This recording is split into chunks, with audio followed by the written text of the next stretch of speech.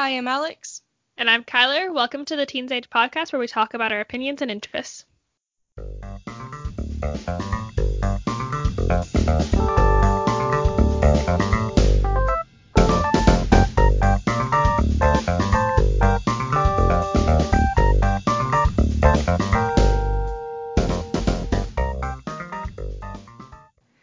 Welcome to the third episode where we're going to be talking about philosophy.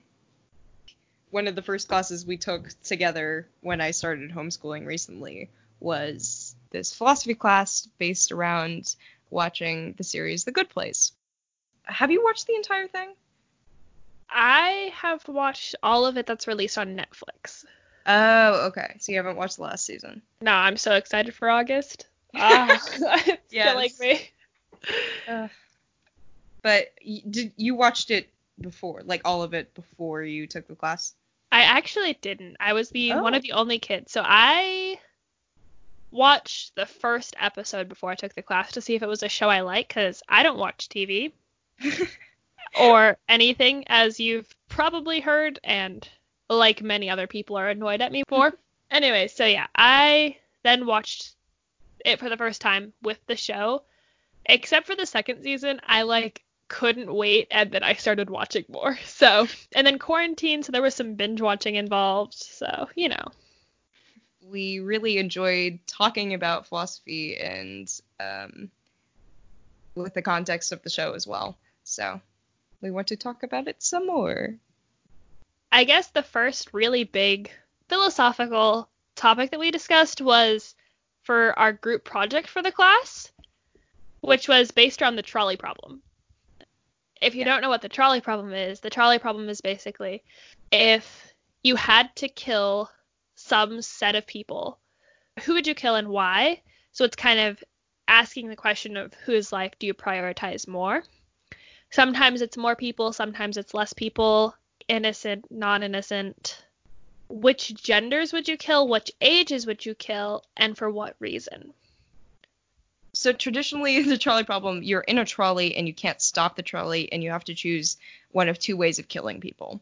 You can't get them to get out of the way or anything. In the simulator that we used a car instead of a trolley to make it a little bit more modern. But it's still the same thing of like you can only crash or go into someone because your brakes have failed. And so we addressed any possible combination of people that we could think of to see how people would solve this problem. And then we asked a bunch of people some very morally challenging questions, which was very fun. Yeah. And yeah, it's just a really complicated question that, and like many questions in philosophy, it doesn't have one right answer. So it's really engaging to talk about, to kind of question your thoughts about it and your immediate reactions, that kind of stuff. So, what were the most interesting things? Like, I feel like we had a few really interesting ones that nobody could decide on. Yeah. One of the ones we looked at was where not everybody died. Some people would die and some people wouldn't, instead of just everyone dies, is a really interesting thing to look at because of the psychological damage that would come with like living through a car crash or being, either in the car or out of the car or losing your family, but you would survive, all that kind of stuff. Yeah. So, like, for young kids versus adults, like, who would you lean towards? Like, if you had to pick a group to kill, like, who did you lean towards? So, I guess I always lean towards older people because they have already lived their lives and contributed to society in the ways that they have. And children have more of a life ahead of them. But I have heard arguments that are about, children haven't lived that long, so they don't have as much to lose versus older people who have established relationships and things and people that would get hurt.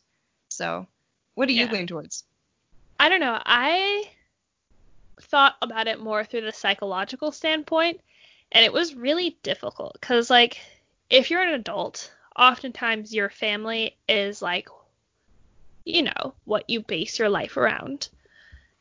And as a kid, I guess that's still true, but you also have a lot of friends and stuff. Mm. Like, you go to school and you're exploring. So, I don't know. But then if you have your parents die, Yeah, it sucks. it would be really hard to overcome that, and you would probably, I don't know. I honestly have so much trouble with that question just because I think both sides have a lot to lose, and I don't think there's a right answer to that question. I might lean towards save the adults, just from the standpoint of, like, I think a kid they wouldn't live the rest of their life the same way. Right, yeah. I mean, if I was in this position where, like, not necessarily in the car, but if I was, like, we were the ones getting crashed into, like, on a sidewalk or something. Right. I would probably spend the rest of my life wondering, like, what I could do to save them. Like, what if? Yeah. I feel like you would also do that, especially if you were a parent or grandparent. I guess you would, yeah. Like, what if I had? And even more because they were your responsibility, Yeah, that is true. So, yeah, I don't know. Maybe there's not a right answer, but. Yeah. But yeah. It's a complicated question. It really is. So the other things that we ran into here, other than age, was law abiding. Mm-hmm. If you have two not law abiding people, you tend to lean towards killing off the not law abiding people. But if there's two of them instead of one person. Yeah, so. And then when you factor in, like, age and everything. Yeah, so do you choose to kill the person who's law-abiding or the two people who are not law-abiding? Right. How did you answer this one? I don't remember, honestly. I think I am not as strict on the law, especially when it's something as simple as, like, a crossing. Like, I feel like it's not as important. Well, like, obviously it is important because it would get you not killed, but I feel like if it was, like, if they were just clones of each other and they were all the same person, like, I would go for one person. Mm-hmm. But if it was, like, a baby, I'd probably not. It also, it's something, I showed this to my grandparents and asked them questions about it, and my grandmother was like, well, it's kind of automatic instinct to swerve when you're about to hit something. So she would almost always say, like, she would swerve. But I always think about, like, I would go straight forward because swerving would be, like, a choice to kill a person. Which seems worse to me in my head for some reason. Yeah, I guess, but they're also sometimes both choices. But you're often the person. I guess so. I don't know. How I see it is if, like, I'm driving the car and it's either I swerve and I kill people in the car versus I swerve and I hit people on the sidewalk. Or, like, don't swerve and hit people on the sidewalk. I would almost always say swerve. Yeah. Just because I'm much more likely to sacrifice myself than I am to hit somebody who is in the middle of the road or something. Yeah. It is also the people in your car, though. Like, that would be your family or your friends. Yeah, which makes it more difficult, but there's also the thing, like, you had the choice to get in that car knowing that there could be an issue. Mm. Versus the people who were walking, there's not much danger. Like, yeah. I don't know. And it also is slightly safer to crash in a car than it is to be, like, hit on a sidewalk. Like, the actual mortality rates are higher. Yeah, so I would probably always swerve, but. What would you do if it was one person, two person, law abiding not?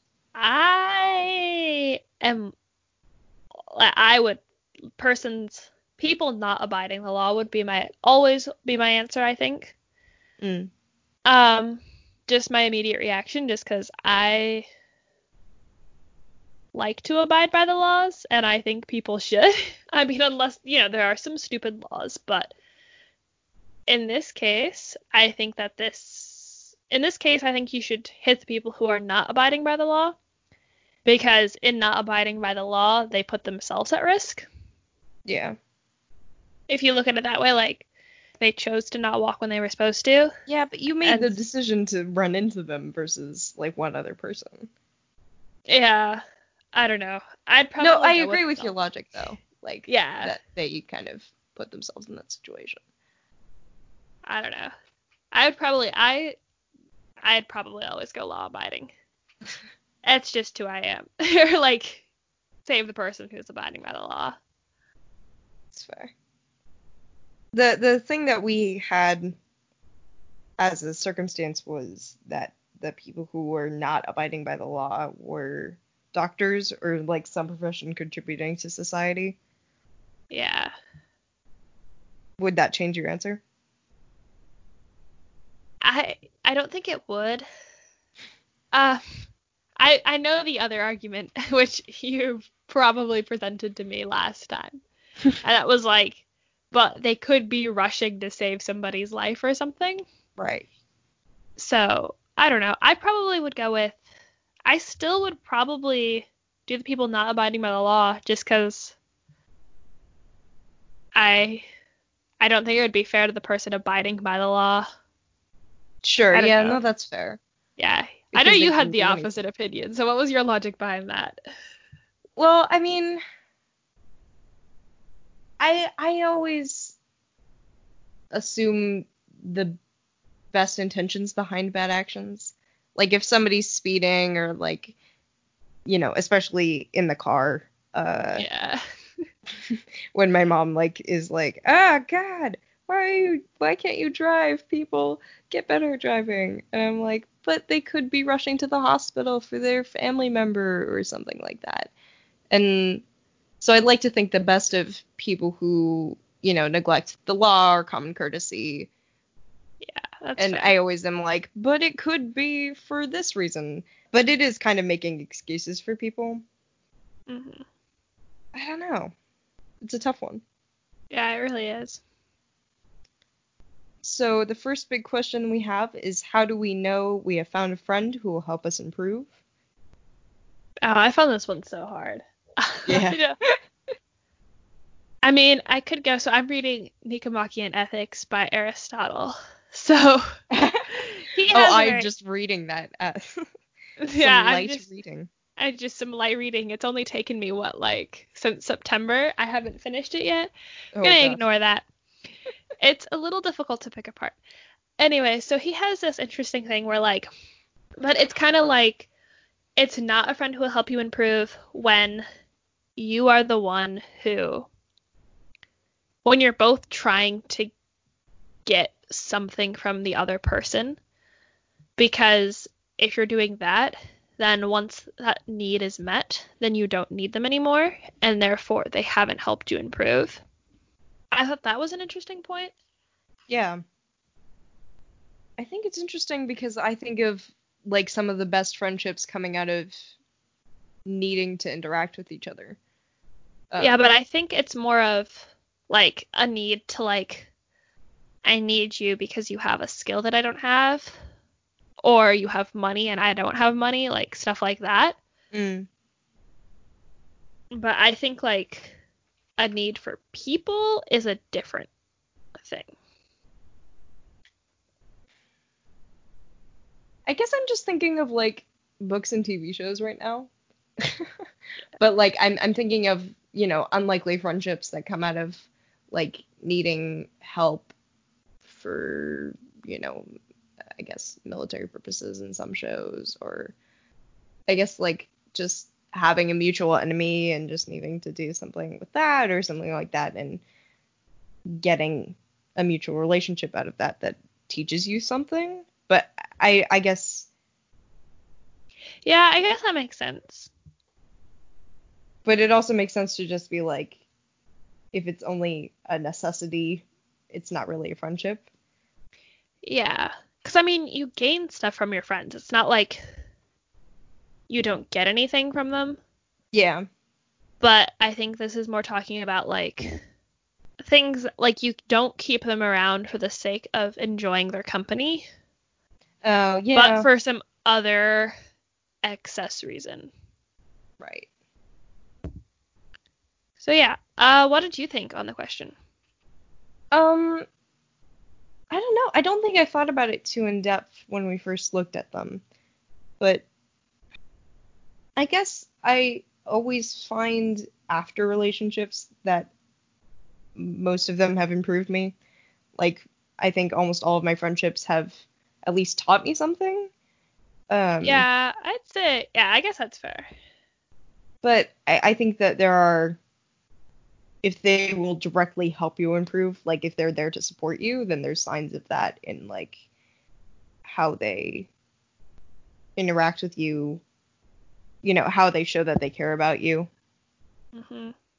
I don't know what those are, but Yeah, I get that it's, because yeah. I've puzzled over that question for a long, long time, and I couldn't come up with anything that was like this is why. Yeah. I think there's a lot of factors. I often find that I don't notice or don't think about it until like the friendship is over for whatever reason. Yeah. So I don't know.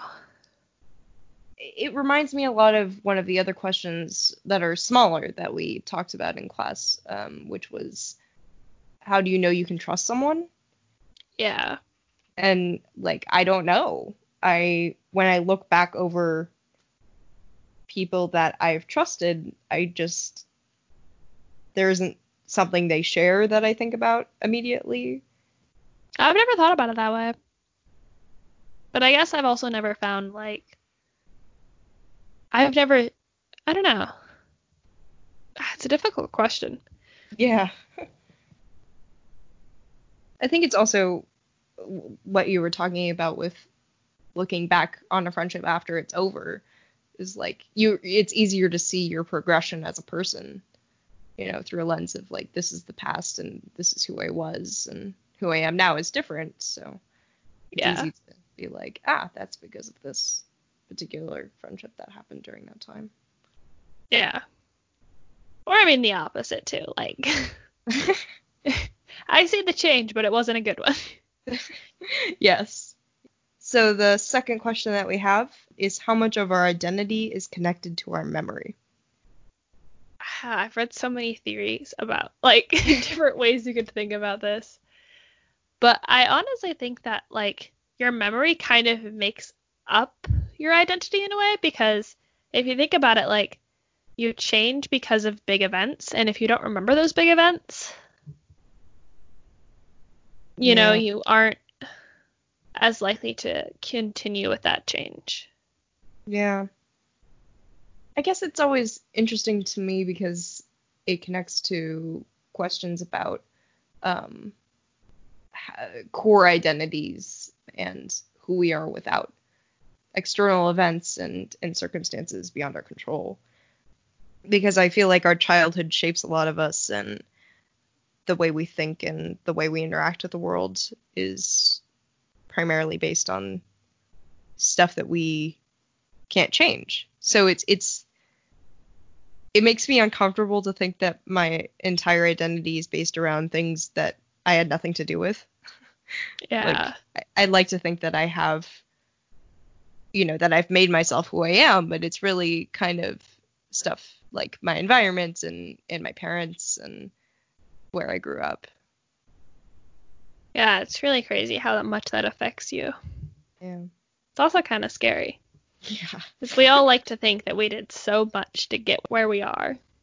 I think of like if somebody grew up in like just a white box or something, then they probably wouldn't have a fully formed personality. Yeah, because part of your personality just comes from interacting with other people and other environments. Right. Yeah. It's weird.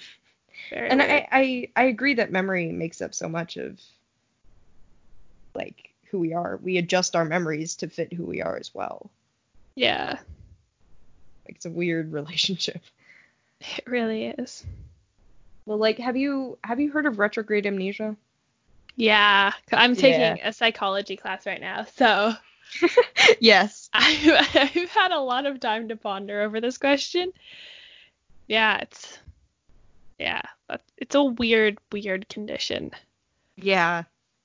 Or the person that like got what the person on the railroad who got like the pole stuck through there, Yeah. Oh, yeah. which basically created the same effect, but their personality was completely different. Especially since memory is something we don't have any control over. Like, it just kind of goes sometimes. Like, I can't remember most of my childhood, but it has made me who I am. Kind of Yeah. weird. I guess that is kind of weird because, like, I have no reason why no reason to do some of the things I do, but I guess there's probably a reason. Yeah. Somewhere back in my childhood. So, the third question we were looking at was, when should you give up on a plan? This is really hard because I'm somebody who plans so. I plan everything out every single day. Yeah. I don't plan everything out, so I have even less experience with planning. Yeah. I guess, I mean, for just like daily things, I give up on a plan when it's no longer either effective or I don't have the energy or time, or I guess I don't want to anymore. Like, Yeah. I guess we take it right now. Like, it's 90 degrees and sunny. Like, did I want to do math today? No, I didn't want to do math today. Like, I mean, the day's not over. I might still do it, but like, I chose not to do that because I chose not to execute my plan because I didn't want to do it because I had other things that were more important to me. Yeah. I don't know. What do you? When circumstances change and when it no longer makes sense to do what you were doing, like planning on doing, I have a hard time letting go of my idea of how things are supposed to go. Yeah. Like, I have a really hard time with birthdays because I have this idea that they're supposed to go perfectly in this one specific way. And, Yeah. they don't work like that. I also had an issue with that as a child. Mm. It's a really interesting point to bring up. I just don't know when I hit my, so this doesn't work, I should try something else thing. Yeah, and I guess swimming might have helped me with that because you bring up the point of like, oh, this doesn't work. When should I try something else? Because with swimming, I have to constantly change my race strategy, how my stroke works, my breathing pattern, because the plan didn't work. And so I guess the point that I give up on that is, I mean, it's kind of when my coach tells me I need to try something new, but it's also kind of when like I'm not getting anything out of it anymore. Yeah. It's interesting because it makes me think of like when I give up in friendships and relationships with people. Like, when should I stop putting as much energy in, or when should I look at a problem from another angle? Yeah. Yeah, that's another interesting point. You never like you think of these questions and then you're like you see this one way that you could think about it and then you realize there are like 27 other ways that you could think about that issue. Yeah. And other things you could connect it to. Right. It's such a big question. It covers so many like different plans. Yeah. I mean, what are we defining as a plan? Like, I plan out my day. I plan out my year. I have a plan for my life. Like, at what point do I give up on each of those? I guess for me it's when it just like no longer serves its purpose as effectively. Like, I'm not the best at being flexible, but I feel like I'm getting better at it.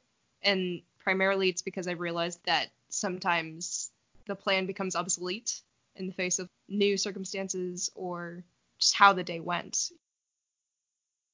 Hello, folks. You're nearing the end of the podcast. This is just the final reminder to let you know that next week will be our book chat on Jane Austen's Pride and Prejudice.